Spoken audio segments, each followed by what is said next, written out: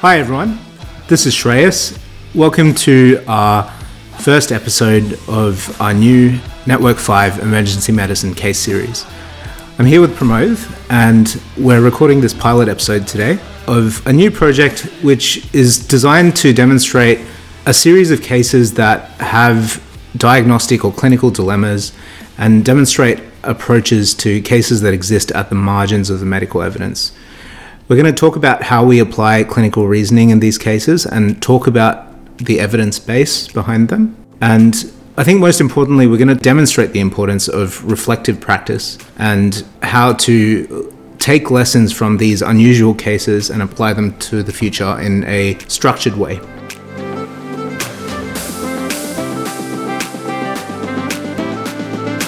So, Prem, this was your initial idea, and I think partly inspired by this very unusual case that you had. Do you want to tell us some details about the case to start with? Hi everyone, my name's Pramod. For those who don't remember me, it's been a little while since I've been on our network podcast, but I'm an emergency consultant. I work at Westmead and Nepean hospitals. Just a bit more on what Shreyas was saying, I think one of the scariest things in emergency medicine is when you accidentally don't kill someone. And so part of this case series is reflecting on how you come to that point, and I think is more a demonstration of what reflective practice looks like for me and the process that I go through when I come across a case like this. So why don't we crack on with the story and we can go through sort of what exactly it is that made this case particularly interesting.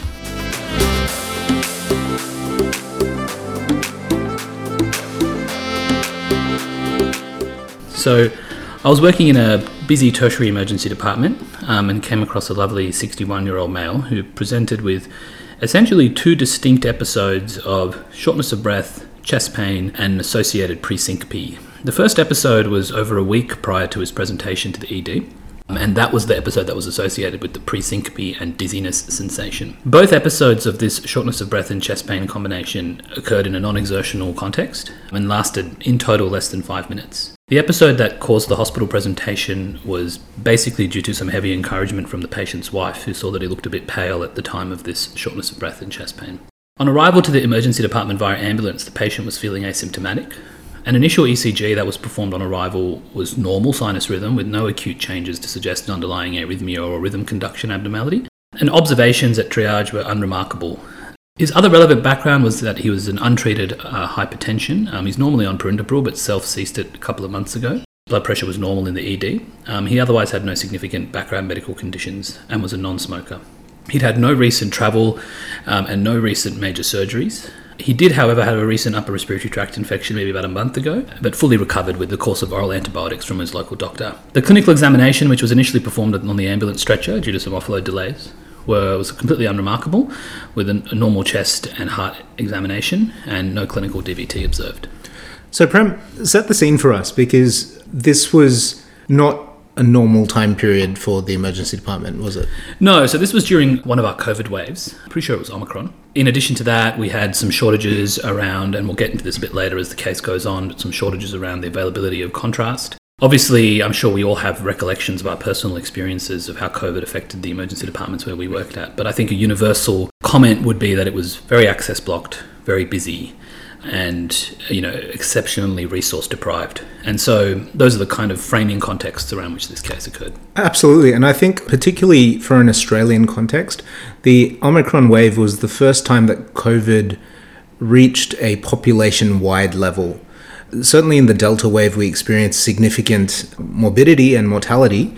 However, it was certainly confined to specific geographical regions, where Omicron was the first time where COVID became widely prevalent in the community. So moving on, Prem, you saw this case quite early and immediately you wanted this patient to be monitored with telemetry. Yeah. And that was essentially just based on brief presyncope.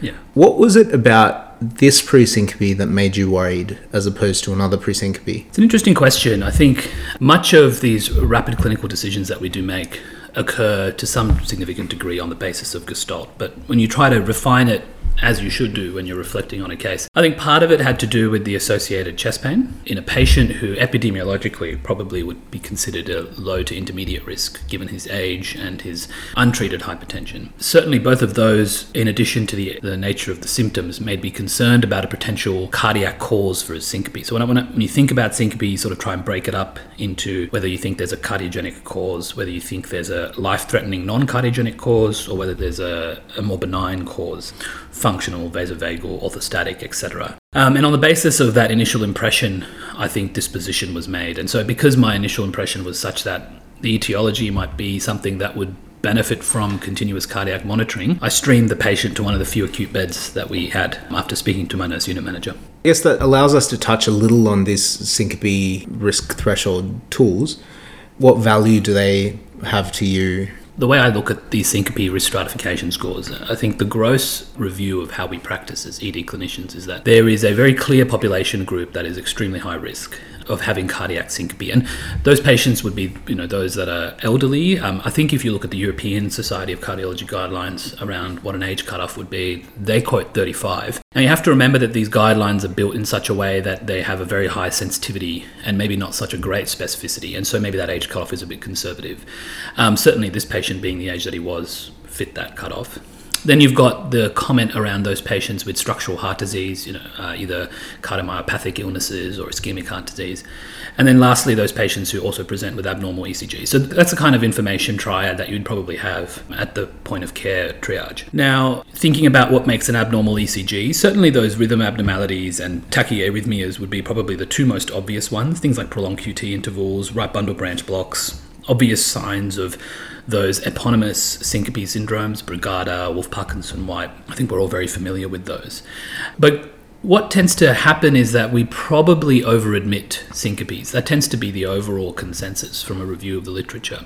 And we probably are a bit conservative. And I think my decision in this particular context probably demonstrates that point. I think if you tried to objectively look at risk stratification scores about whether this patient truly had a cardiac syncope based off the information we have at this point, you'd probably have to say that maybe telemetry was unnecessary from a resource use point of view. And certainly looking at how these risk scores are broken down, there is nothing to suggest in this particular patient's presentation that there are salient high-risk features. So then the question becomes, why did I do what I did? And again, I think a lot of it had to do with what my clinical impression was initially, and I was still undecided between whether the etiology was a primary syncopal event or a primary acute coronary event causing a secondary syncopal event. And I mean, certainly the combination of chest pain, having some breathlessness with the syncope is enough to raise a little bit of a red flag in the mind, as opposed to the 19-year-old who got startled and maybe fainted. Moving on, can you tell us how the case progressed? Yeah, so the patient was moved to an acute care bed. As I said, the first ECG was normal. A repeat ECG was performed. Routine blood tests were performed as well, and the first troponin came back as 80. And for a reference range, our normal values in the hospitals that I practice in is less than 15. So basically he had a non-STEMI then? Well, I think there's an elevated troponin, and I think it's worthwhile articulating it in that fashion, and we'll go through maybe why I talk about it in that way specifically. The chest x-ray was normal. The remainder of the patient's bloods were all completely normal as well. A repeat troponin was performed, and that was also 80. No dynamic change in that, and there was no dynamic changes in the ECGs, either on serial ECGs. The patient remained asymptomatic throughout this period of time. The two troponins were 3 hours apart, as per our sort of acute coronary syndrome workup protocol. And so what I was left with was essentially a 61-year-old gentleman with a high troponin, with an episode of chest pain prior to presentation to the ED, who was currently asymptomatic with no dynamic ECG changes. I had obviously aspirin loaded him at this stage and was preparing for a conversation with cardiology around admission and ongoing monitoring. What changed your mind? What was it about this that made you think that this was not a cut and dry, admit them under cardiology, telemetry bed, maybe add a second antiplatelet? I'd probably have to be honest and say that I initially did think it was a non-STEMI when I got that first troponin back. And I think most people would. I think if you think, statistically speaking, in a patient with this presenting complaint with a raised troponin, the most likely etiology is going to be an occlusive coronary lesion. Common things are common. Exactly. I have to admit, doing the second troponin and not witnessing a delta change, And then thinking more on the case and particularly focusing on the reason the patient presented this time, which was feeling dizzy and a bit pale, along with the chest pain and shortness of breath.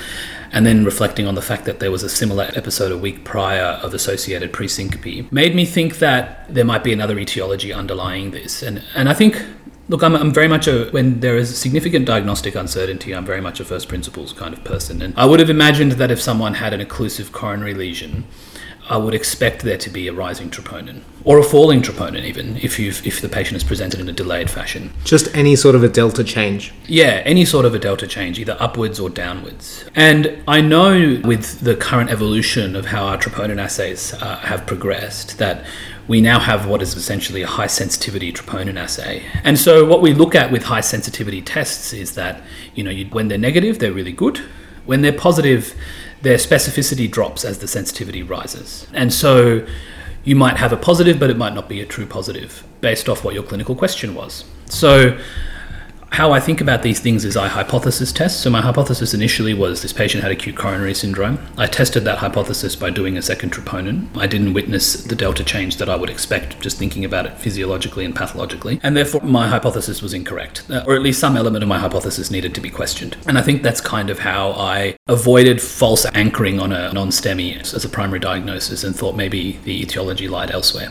So you weren't quite satisfied with the diagnosis of a non-STEMI. The case was not quite behaving as you would expect it to.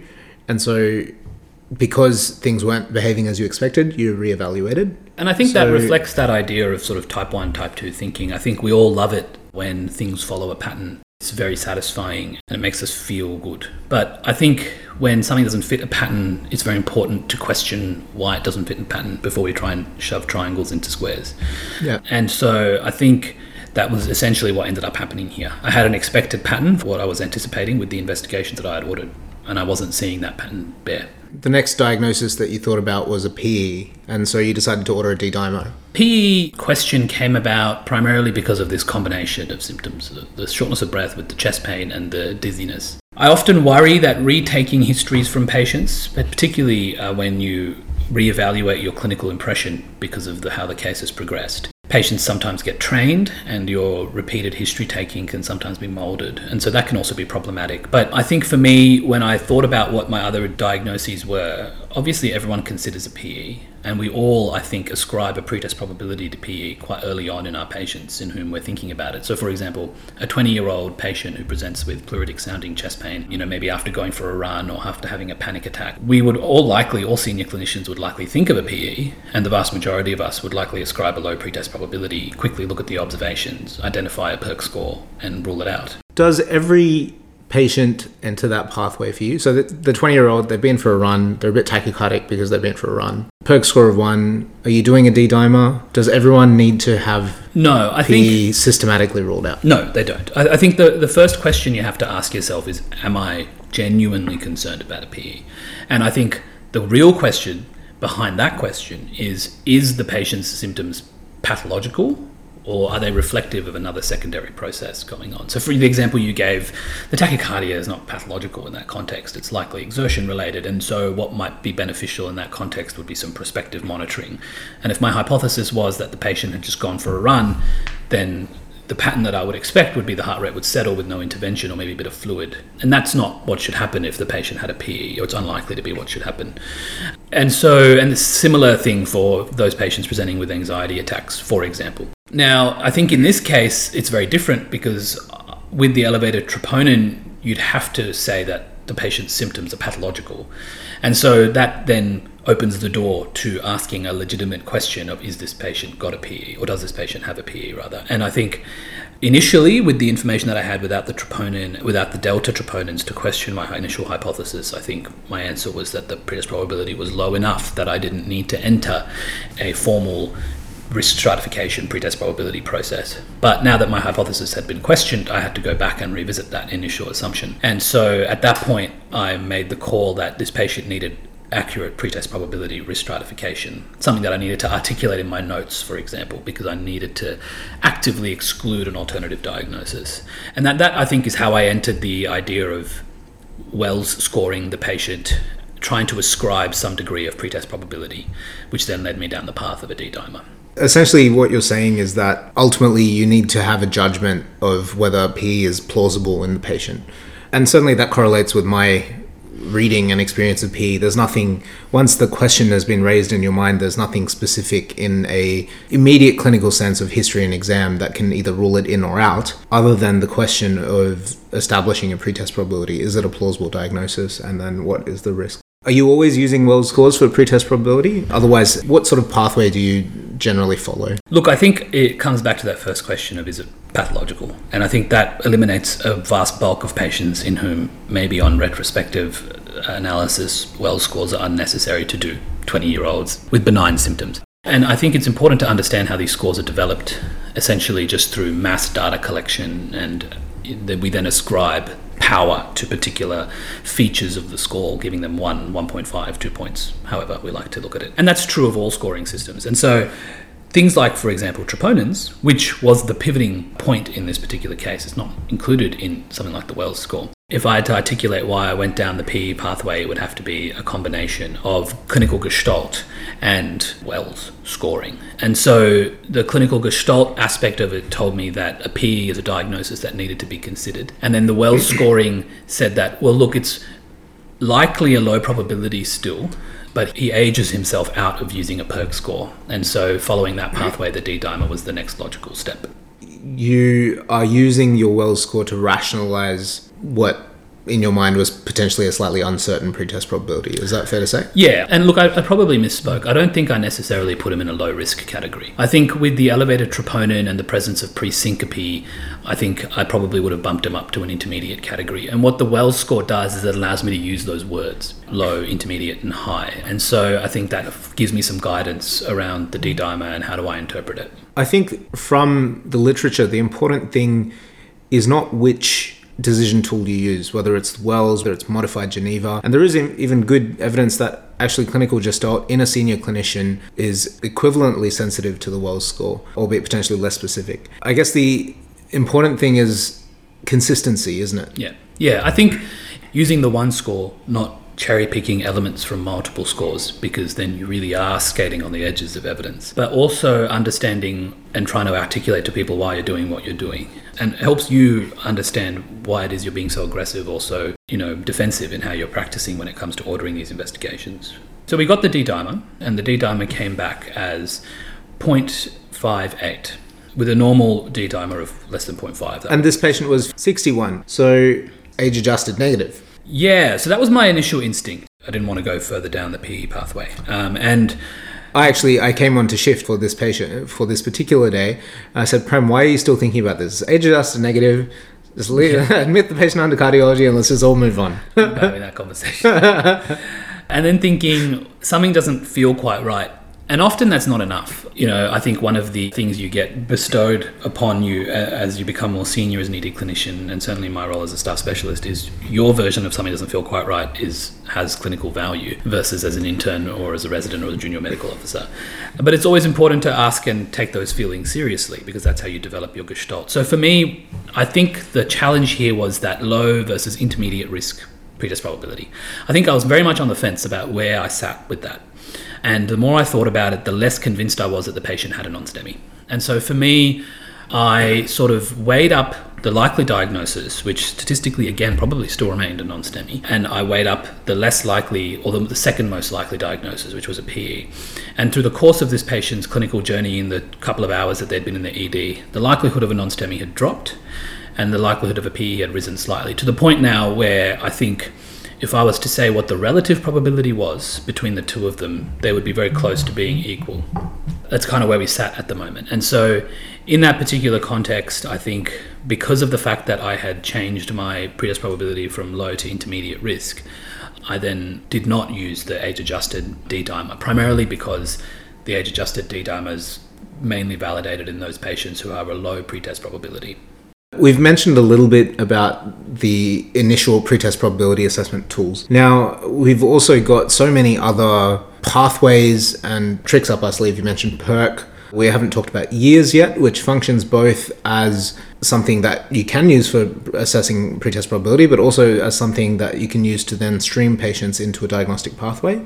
We have talked about age-adjusted D-dimer. From my understanding, these can only fit together in certain ways. Essentially, we know that we can sequentially fit them together in a non-cherry-picking way because that's been studied in a 2021 paper. Yeah, that's right. So essentially, I think how they talk about it is the initial pretest probability. I think that initial ascription of pretest probability still remains very vague in the literature about what makes up that initial assessment of asking the question, does a patient have PE? Certainly then at that point, you can use your years score to further risk-stratify, and then in the context of a low pretest probability, you can use a D-dimer cutoff of less than 1, and then in a high intermediate pretest probability, a D-dimer cutoff of less than 0.5. Yeah, so actually in this particular study, they did use the age-adjusted D-dimer for the years patients that had a score greater than 1. That is just in this particular study. It's not true everywhere. And the interesting component of it is that this score, which essentially demonstrated non-inferiority between a sequential use of years and age-adjusted D-dimer versus purely using age-adjusted D-dimer, showed non-inferiority, but actually the age-adjusted D-dimer control group had a higher rate of missed VTE. I think there is a signal there, and this is where we are skating towards the edge of interpreting evidence, that I think the more filters we use, the more we increase our sensitivity. And so by applying initial pretest probability and then a years, and then by using the D-dimer, I think we've sufficiently lowered our risk. But in this case, I think we were potentially just applying our age-adjusted D-dimer. I think at this point, it really gets to the individual. It's just about how much risk you're willing to accept, isn't it? I think so. I think part of that is the acceptability of risk. And one more point that I think was important to mention, and certainly crossed my mind, was this idea of the prodromal respiratory tract infection. We had gotten to the point, I think, in the pandemic at this stage where we're basically out of rat tests, and most people were not really actively testing themselves for COVID. This patient hadn't done any COVID testing at all and just been started on oral antibiotics. And I was aware of the literature surrounding this case suggesting that those patients who had a COVID-19 infection, I think the evidence is particularly strong in those patients with more severe disease variants, were at a higher risk of pulmonary embolism in the 30 to 60 day period immediately post-infection. Having that in the back of my mind also made me concerned. And that was part of the reason, I think, why I took that history so assiduously in the first place, because I was worried that there might be something else going on. And I think that was another reason behind increasing my initial pretest probability as well that I perhaps didn't articulate earlier. And certainly may have been the thing that bumped me from low to intermediate risk.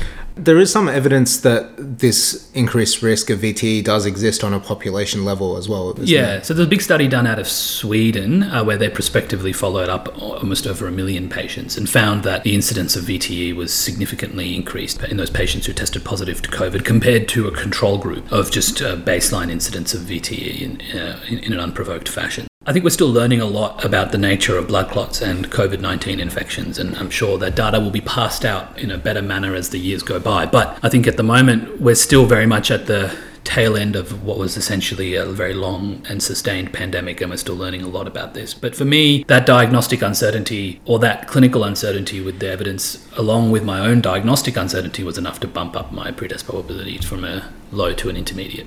And I think then that precluded me from using an age-adjusted D-dimer because the patient was no longer a low pretest probability. And so then this was a true positive or potentially a true positive D-dimer.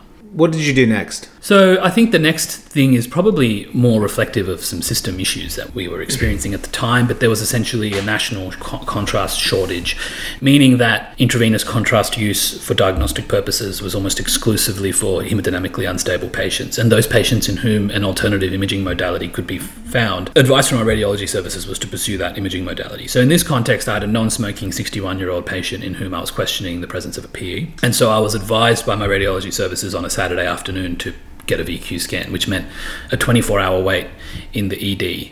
And I think certainly that raised some interesting questions around whether admitting under an inpatient team and moving up to the wards and allowing them to pursue the alternative diagnosis was appropriate. I think the way I pass that question is very much for me, when I think about admitting patients or discharging them, I always try to establish an etiology and a severity, even a likely etiology and a severity. And I wasn't convinced I had done a likely etiology. And certainly I was pursuing a PE. But then the question comes around severity of illness in this context. If the patient did have a PE, they've got an elevated troponin, which means there's some element of right heart strain, if my initial hypothesis is correct, which means we're not dealing with a subsegmental tiny PE here. We're potentially dealing with something a lot larger, which means then that how do I communicate my diagnostic uncertainty to the wards on a weekend? I didn't really think that was necessarily going to happen in a manner that was safe. And so I broke a few rules and I kept the patient in the emergency department overnight pending a VQ scan the next day. It was very popular with the nurses that night. Oh, no, that did not end well. I think, again, part of the reason that maybe I didn't get IMS'd was because I at least was able to explain to people why I was doing what I was doing. There is no one-size-fits-all answer to this question. It really does depend on your local protocols, your hospital, the way your hospital functions, the inpatient team's acceptance of risk as well, and what the nature of your service is. I think it's worth just reflecting on some of the pros and cons of this approach. Perhaps some of the downsides to keeping this patient in the ED are that effectively that is taking up capacity that another patient could use, isn't it? Yeah, look, I'm very big on hidden consequences to your decisions. I think as an ED physician, particularly as a senior ED physician, we're not allowed the luxury of caring only about one patient, unfortunately, even if they're the sickest patient in the department. And I think it's important to be aware of how, for example, keeping a patient in a bed overnight might impact the accessibility to acute treatment for your other patients. And certainly that was something that I considered, but in this particular case thought the payoff was potentially worth it. Other examples of this kind of thinking and where it could be applied would be over-ordering of CT scans would be, I think, probably the classical example. You'll never miss a head injury if you scan all of the heads, but probably delay your diagnosis of an aortic dissection if the poor radiologist is drowning in 50 unnecessary CT brains. And I think we never see that. We'll never see that. So it's important to be aware that it's a possibility. So in the setting then where access to CTPA was limited, this patient had specific factors that made you decide that they were enough at risk to keep them as opposed to holding on to every single patient with a suspected PE in the ED? No, of course, yeah. I think for me, if I had to ask the question, there's 3 disposition categories on the wards. A normal monitored ward bed, I suppose you've got telemetry versus not telemetry, but we won't go into that. Normal ward bed, HDU level, ICU level care. I think that's how you would pass it out.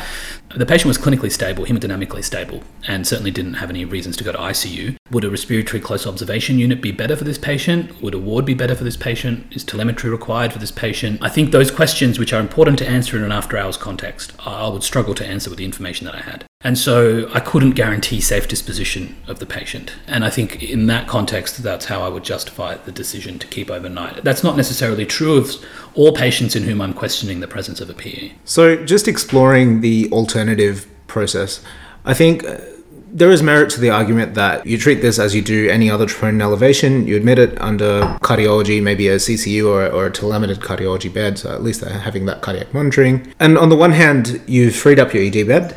The patient is arguably safe being in a monitored environment with some critical care capability or at least some sort of capability for escalation. I guess talking about hidden risks, the other consideration is diagnostic and process momentum, isn't it? We think about the delay of keeping the patient in the ED, but sometimes not apparent to us is the delay of the patient getting admitted under cardiology when it's a respiratory issue, and then respiratory only sees the patient 24 hours later, or maybe there isn't the awareness to make the appropriate consult at the appropriate time. Perhaps the right treatment modalities aren't immediately pursued, and maybe a 3-day inpatient stay becomes a 5-day inpatient stay, just to pull numbers out of the air. That's not to say that we need to rationalize all of our decisions based on what the optimal flow of the inpatient setting is. But I guess it is another example of one of the potential considerations in a situation where there is uncertainty around risk. Yeah, I think the question really becomes how well can your system deal with the uncertainty? And look, I work in a brilliant hospital with brilliant clinicians, but Saturday afternoon is not a great time for ward cover. You've got stretched ward staff. We're a big hospital. And so throwing a spanner in the works may not be the best thing from a patient advocacy point of view. And I'm firmly a believer if you make your decisions about what's best for the patient, you never really go wrong. And so that's kind of what I did in this particular circumstance. And so you can certainly argue that it didn't go wrong in this case, did it? What was the outcome? No, so the next day, obviously, I very anxiously follow up the VQ scan, and the patient ended up having bilateral segmental pulmonary emboli, which were then confirmed on a follow-up CTPA. He did not have a DVT, and he subsequently went on anticoagulation and had a reasonably uneventful hospital stay, being discharged within sort of 24 to 48 hours after an echo to confirm that there was no significant cardiac dysfunction. There was some degree of right heart strain on the echo? Yes, there was, yeah. And on the CTPA, there was a bit of reflux into the IVC of contrast. So he certainly justified an inpatient admission for this PE. His troponin elevation suggested that his PESI score would have been abnormal, his PE severity index score. And so in that particular context, then you're thinking, well, if this patient did have a PE, they need to be admitted anyway for at least an echo as an inpatient. So I think that made me look really cool. And mic drop there. Thanks, bye.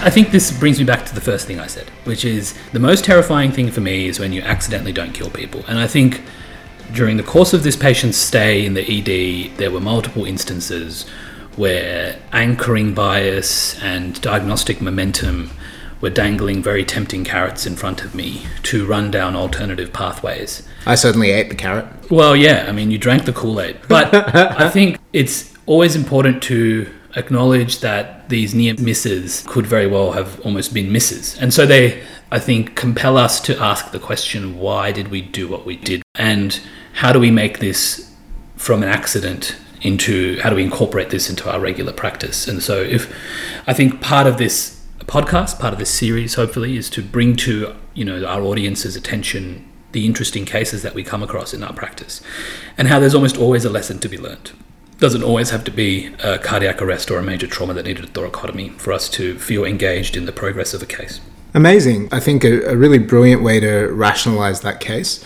I wonder if you can just sum up just a couple of take-home points for our listeners. Look, I think there's two things that I think I would like to emphasize. The first is, I don't think it's stressed enough the importance of pretest probability, just in general, but also specifically in PE where nothing is really very good except highly invasive imaging modalities that are very resource intensive. And so I think learning more about how we think about pretest probability is very important for each individual clinician. And what feeds into that pretest probability is our own biases and our own past experiences. And I think acknowledging that and understanding how that affects our diagnostic momentum is very crucial to practicing safe emergency medicine. The next point I think that is really important to understand is having a structured approach to protect yourself from your own mistakes is extremely important. So for me, the approach that I use is a hypothesis and hypothesis testing modality. So I force myself to form a hypothesis about what I think is going on.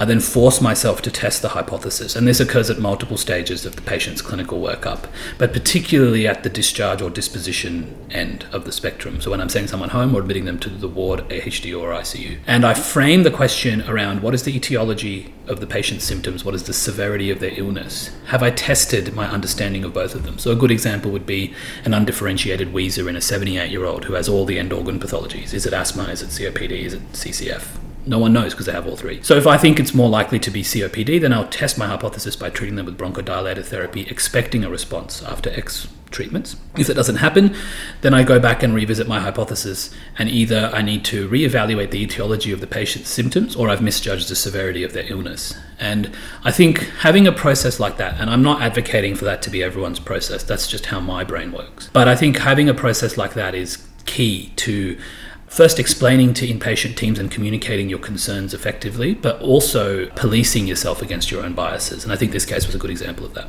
Absolutely brilliant. Thank you so much, Prem. So, guys, I hope you loved it. It's our first pilot episode of the Network 5 Emergency Medicine case series, which is the first of a number of novel ideas that we're hoping to bring you over the course of this year and next year. Please write into us with your comments and your feedback, westmeadedjournalclub@gmail.com, and we'll see you next time. Thanks, everyone. That made me look really cool. And mic drop there.